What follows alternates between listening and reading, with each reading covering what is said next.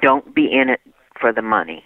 There's nothing wrong with making money. Money is how we pay our bills and fund our lives. But if you're not passionate about what you're doing, you won't last, for one thing. It'll just wear you out. I don't feel that my work is work. When I get up and come to the office in the morning, I'm excited about the day. I can hardly wait to see what the new day holds for me. Let's get dialed in with the movers, the shakers, the people that make things happen in this great city. You're listening to Entrepreneur Montgomery. Now, here's your host, Joe Bass. All right. If you've lived in Montgomery for more than a few months, then my next guest needs absolutely no introduction because you already know her. She's known in Montgomery as the Hat Lady. Her colleagues call her the Rainmaker. She's been in the real estate business for over 30 years, leading one of the most technologically advanced real estate companies in the River region. She's a networking master. She's helped thousands find amazing homes in beautiful historic areas, and she is the perfect example of how to focus on a market and then go out and dominate that market. Today, we are talking to the CEO and founder of the Hat Team, Sandra Nichols. Sandra, thanks so much for being here and welcome to the show. My pleasure, Joe. I'm excited to be here. I'm excited to have you here. So today, you're going to be sharing some of the things that have made you really successful here in Montgomery. Tell us a little bit about you, Sandra, the person, and also Sandra, the owner of the super successful business. Well, I'm just a plain old person like everybody else. I am not a Montgomery native. I grew up in a suburb of St. Louis. Mm-hmm. And my husband, as a young airman, received orders to Maxwell Air Force Base. That's how we happened to discover Montgomery. And the wonderful part about the discovery was learning that you didn't have to be miserable all winter.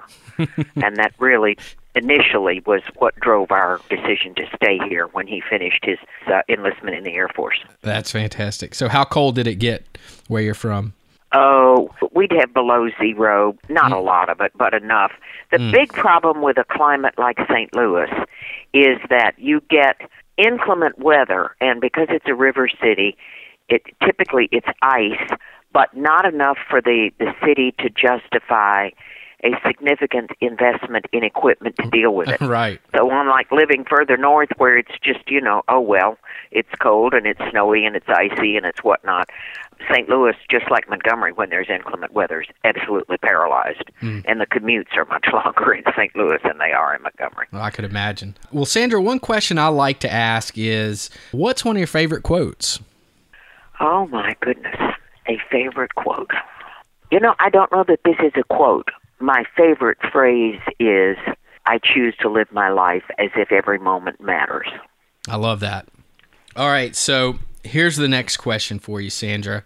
As a person living in this football-crazed state, I just have to ask you, do you yell War Eagle or Roll Tide? Oh, I'm going to disappoint a lot of people, except when they're playing one another, I yell both. Okay. Because I love this state and I love our football teams. But down to the bedrock truth, when they play one another, I generally pull for Auburn. Mm-hmm. I was really conflicted this last year, right, because I knew an Auburn win could cost Alabama the championship, and Auburn was no longer a contender. Right. But my heart goes to that little college just right up the road. Well, we'll give you a pass on that since you weren't born here in Alabama. But I think that's a pretty good answer. Well, and it's the truth. We love everything about Alabama. Well, almost everything. Every area has its issues. Of course. But we're very, very supportive.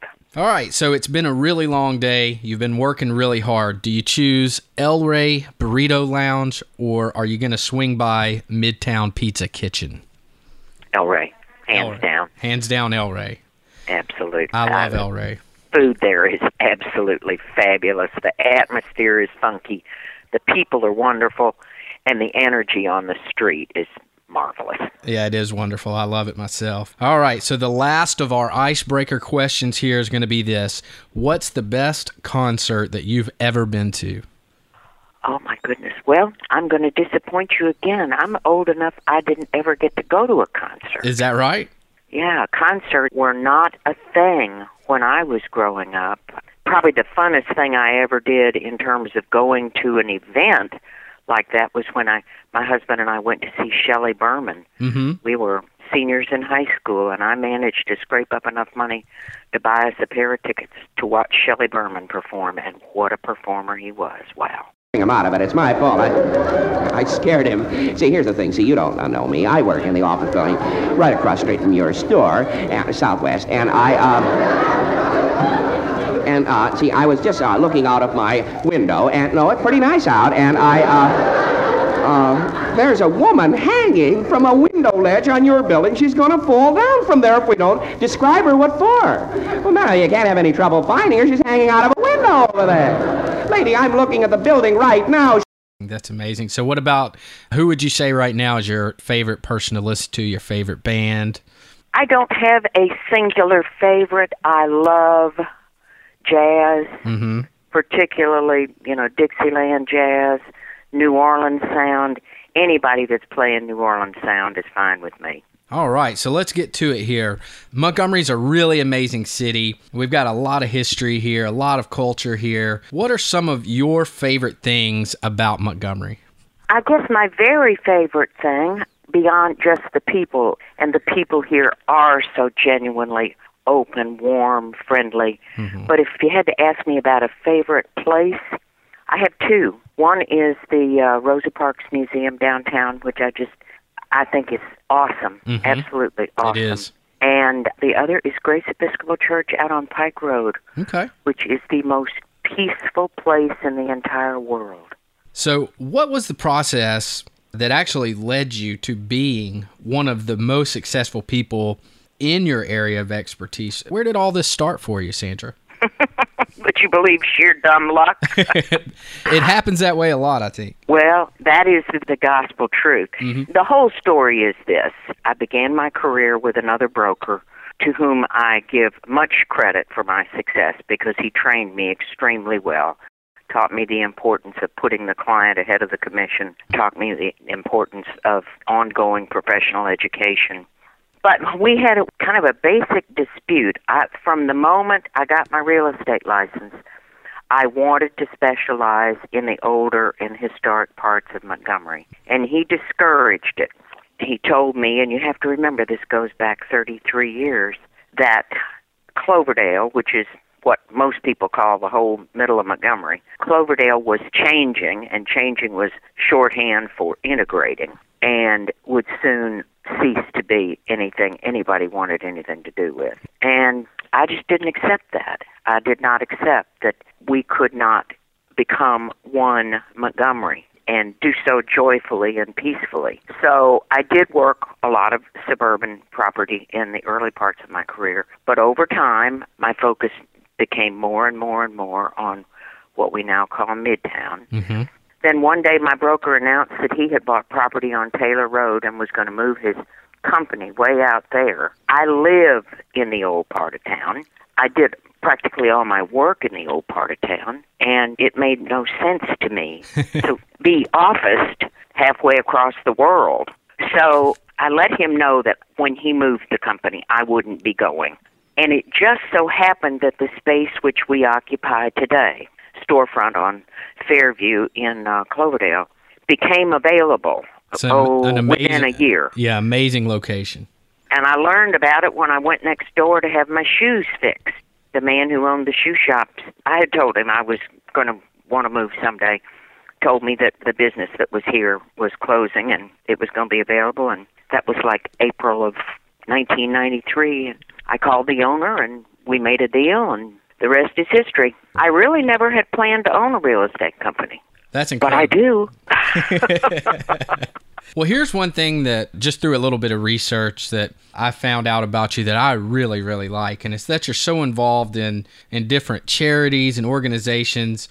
You're currently sitting on the board of directors as the vice president of Hands On River Region, which is actually where I found a place to volunteer. So Actually, I am the immediate past chair. Okay, I'm sorry. Your information's out of date. No, that's okay. Okay. How important is it, would you say, Sandra, for young entrepreneurs and business professionals to involve themselves in their community, and why? And then also, what organizations in Montgomery do you really love right now? That is a big question. If you are asking, should a young business person get involved so they can do more business, my answer would be absolutely not. Mm-hmm. That's the wrong motivation. Get involved because being involved in your community makes you a better person and a better servant of whatever public it is you've chosen to serve. Mm-hmm. The more you know about your community, the better job you can do for people.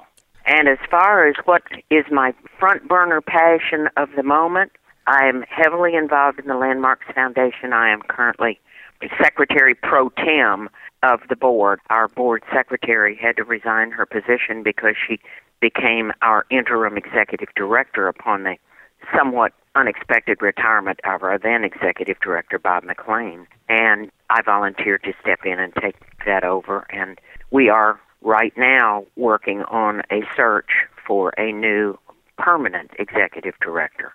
And because I think the work of Landmarks is so very, very important, I volunteered to serve on that search committee. And I hope to influence its choice. All right, so now we're going to move on to something that I've always found very interesting about you. You've done an amazing job of branding yourself. You've really set yourself apart. Tell us how your hats became something that has set you apart and given you this instant recognition around town. More sheer blind dumb luck. I got my real estate license in June of 1981. And what most people don't know about me is that I am not a hail fellow, well met kind of person. I don't glad hand easily. You were kind enough to call me a world-class networker, and I guess I have become so, but it is not intuitive. So at any rate, June of 81, by January of 82, I was just about to wash out of the real estate industry. I wasn't making much headway at all. And our broker had brought in a sales trainer who encouraged us to start very simply and make sure that everybody in our neighborhood knew that we were a realtor and we would love the opportunity to help them with their real estate needs. The temperature in early January of 82 fell to 4 degrees in Montgomery.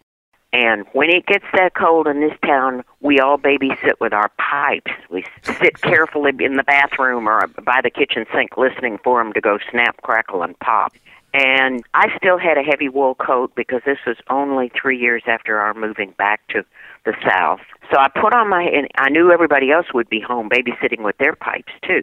So I put on my coat and gloves and whatnot, and out I went knocking on doors because I'd only been in the business about 6 months, and we had bought our house less than a year before that. So I didn't even know all the neighbors. So I was just knocking on doors, introducing myself. The second door I knocked on had behind it a sweet little man, Ken Teasley was his name, who took one look at me and said, "What in the name of time are you doing out there?" And I explained. He motioned me into his foyer, and he said, "Now, you can't continue like this." And he opened his coat closet and pulled out a brown tweed man's fedora-style hat. That's the shape I wear to this day. And plunked it on my head. It fit. And he said, "Now, you just keep this on your head until things warm up, or you're going to get pneumonia and die, and it won't make any difference what you were doing." That was a long winter, thankfully, I guess. And by the time spring came and the thaw began to set in, the phone at my old office had begun to ring, and people would say things like, "We don't remember her name, but we want to talk to the woman in the hat." Isn't that amazing? Yeah, and I wasn't smart enough to have thought it up, but I was smart enough to figure out I had backed into something wonderful. That is such a cool story. Yeah, and it's true. That is really, really cool. I've always wondered that. Here's another one for you. What advice would you give to new entrepreneurs or those who are thinking about starting a business, and also our young students of business as well? Well, I probably would give them the same advice that I give to people who are thinking about undertaking a home renovation.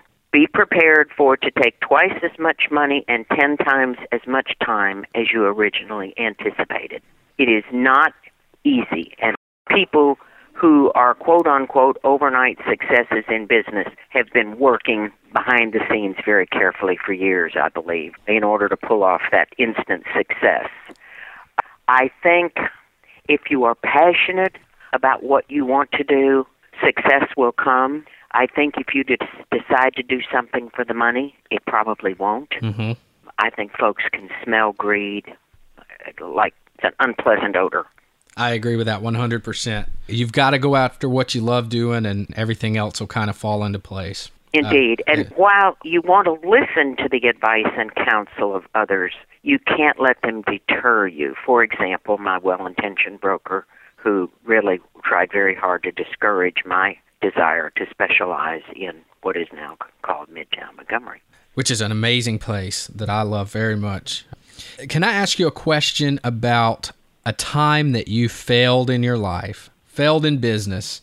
What did you learn from that experience that helps you today? Well, I will tell you, like I tell my team, sometimes the people we least expect disappoint us in terms of failing to choose us to represent them when they're selling real estate. It happens more than one would think. And what I tell them is, and this is a little graphic, I hope it will be heard in the spirit in which I say it. I tell my team, where it comes to money, we are all whores. It's just a matter of price. A friend of mine, a very good friend of mine, did exactly that to me a couple of years ago. Probably came as close as I have come since beginning this business to just walking away from it. Right. I was devastated. Mm-hmm. And not too long ago, he came to me and apologized and explained what was going on. And I said that to him, and he said, well, you know, it's true. He was facing some financial pressure, and he did what he thought would be best to relieve his pressure. And I think when we expect anything but that from people, we set ourselves up to be disappointed. People do things for their own reasons, and we must remember that. Rarely does it have a whole lot to do with us. It has a whole lot to do with them. Absolutely. So cautious trust. Yes. All right. Just expecting people to put someone's best interests above their own, I think, is a bit naive. Right. So, Sandra, here's an interesting hypothetical for you. And this is the question that I've actually been looking forward to answering, second to the hat, of course. If your business vanished today, but you could keep all the knowledge that you have now, what would you get up and start doing right now? Oh, wow. I would probably relocate. I would do one of two things. I would relocate to another market and start over again in real estate, because sales is sales is sales is sales, and real estate is real estate. Or I would go into the not-for-profit world, and I would take the sales experience and the marketing experience, the management experience that I've gained through all these years, try to make a difference in that way. I love that, and I would have to say that that's something that we all need to think about, especially in our fields, is to try to get out there and help organizations with the things that we're blessed with, because they need help from so many different places, and we can just really help in such a small way that can have a very large effect for the organization. So that's very true. The skills that we develop in the for-profit world are so needed in the not-for-profit world, and I wish more folks would do that. Well, I know you are a lover of historic properties, and as we've seen, Montgomery's downtown and other areas such as Cloverdale, they're seeing such a new vibrance. It's really exciting. So what led you, not specifically to real estate, but what led you to focus on historic properties, to have that passion for historic properties? You know, I've asked myself that a lot. I wasn't a big student of history in school or anything. I think this is the bottom line. I'm the eldest of 4 children, and until I was 9, there were 6 of us in a 2-bedroom, 1-bath house. That's pretty cozy. But when we would go to my father's parents' home, they lived in a wonderful Queen Anne Victorian-era house out about 100 miles from where we lived. The rooms were huge. The ceilings were high. The windows were expansive. There was a sense of release, I think, that came from being in all that space, and it marked me. I'm sure that's where it started. Just the realizing how wonderful the older properties are and how much they offer us that it's awfully expensive to have in a newer property today. Well, and then also the social justice part of me. I do not subscribe to the theory that newer is better, and I really treasure the fact that in Cloverdale, and I'm using the term now loosely, Cloverdale, in Midtown, we have old, young, rich, poor, black, white, gay, straight. We're all here, and we all get along. And I think that is so important. Important enough we would never want to lose it. It gives such an energy to the area. You can just... Indeed. Yeah, you can Indeed. really feel it. You can really feel it there. Well, we know that what we do in business is extremely important. What would you say as far as knowing what not to do? Would you consider that as equally important as knowing what to do in business? It may be even more so. Don't be in it for the money. There's nothing wrong with making money. Money is how we pay our bills and fund our lives. But if you're not passionate about what you're doing, you won't last, for one thing. It'll just wear you out. I don't feel that my work is work. When I get up and come to the office in the morning, I'm excited about the day. I can hardly wait to see what the new day holds for me. Number one, don't go down a road just because it looks as if there may be money at the end of that road. Number two, don't spend a whole lot of time worrying about what other people are doing. Concentrate on what you want to do and listen to advice, but keep your own counsel. I've gotten derailed a few times because I have listened to well-intentioned people, and I've kind of taken my eye off the prize, if you will, and it's always a bad outcome. Moving from that point, what would you say is the proudest moment of your career? When I got a Lifetime Community Advocate Award from the Bright administration some years ago when I was heavily involved in the bonds program. That meant about as much to me as anything that has ever happened. That and being named Realtor of the Year by the Montgomery Area Association of Realtors one year, because that's peer acknowledgement. It's not a sales award. It's a contribution award. What's one thing that, and it doesn't have to be in real estate, historic homes, what's something that really, really excites you right now? Well, I'm kind of learning at my not-so-tender age about design. I'm becoming more and more and more interested in why certain things look good and a lot of things don't. So that's a new interest of mine. That and the tiny house movement. I'm fascinated by that. Are you familiar with that? I am. That's really interesting. Yeah, it really is interesting. Are you talking about where they're building from reclaimed old train? Well, some of that, yes, some train cars and shipping containers and whatnot, and pieces of furniture. What comes out of it is pieces of furniture that are almost like children's Transformer things. There, I saw just a little clip on the internet this morning for a wall unit that opens up into bunk beds. You lift up, you pull down, and here's a set of bunk beds with mattresses and a ladder and everything. And it takes up, it looks to be about maybe 15 inches of floor space when it's collapsed.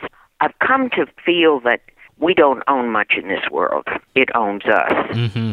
So the less you have to put up with, the better. I think that happens as we age. I think it helps us to begin to want to shed possessions and whatnot as we're no longer able to keep up with them. And all of that just kind of working together, the design thing and recycling, reusing, adapting. I'm finding it fascinating. So here's the last question. You're the expert here, so I want to ask you this. Real estate nationally, real estate locally, where do you see it going in the next 12 months? Well, first of all, let me observe that there's no more such thing as a national real estate market than there is a national weather forecast. Right. Okay. Real estate is local, really hyper-local, because it changes within a community as well as from community to community. But a trend, as usual, Montgomery's running behind, and that's sometimes that's a good thing because we're slow to get on the bad bandwagons. Things are slowing down nationally because what we saw with these widely reported huge jumps in activity in the larger markets in the last couple of years was as a direct result of 5 years of pent-up demand. We're getting back to normal demand now, so that feels like a slowdown, although it's pretty normal. Right. I think for Montgomery, we still have another year of real growth in sales numbers. We still have too many homes on the market. We have almost an 11-month supply of homes for sale in Midtown. And that inventory will have to be reduced substantially before we see much in the way of increase in real value. Fantastic. Well, Sandra, thank you so much for taking the time out of your day to speak with us here. I appreciate it so very much. Well, I appreciate you, Joe, and good luck in this new venture. It's exciting. Thank you very much. I appreciate it. So that wraps up our very first episode of Entrepreneur Montgomery. How about that? I am so honored that Sandra graciously accepted my request to be my very first guest here. She is truly an amazing lady, business person, and entrepreneur. Sandra's not really a fan of talking about herself, but boy, when she does, we all benefit from it. What a pleasure it was to take a peek under the hat. Please consider letting her know that you enjoyed the show at her Facebook page, which you can find at facebook.com/Sandra Nickel Hat Team. And you can also visit her website at hatteam.com. Thank you so very much again, Sandra. I'd also like to thank my very good friend Jared Easley for encouraging me to start this podcast about something that I'm really passionate about. If you're not familiar with Jared yet, he interviews some of the leaders in the technology industry. He talks to New York Times best-selling authors regularly, and he encourages people to really follow their passions. You can find Jared at starvethedoubts.com, and I'll also leave his Twitter handle in the show notes below. Guys, really reach out to this guy. He's someone that is just helping the people around him. Thanks so much for listening to Entrepreneur Montgomery this week. I look forward to seeing you back here for the next show. Take care.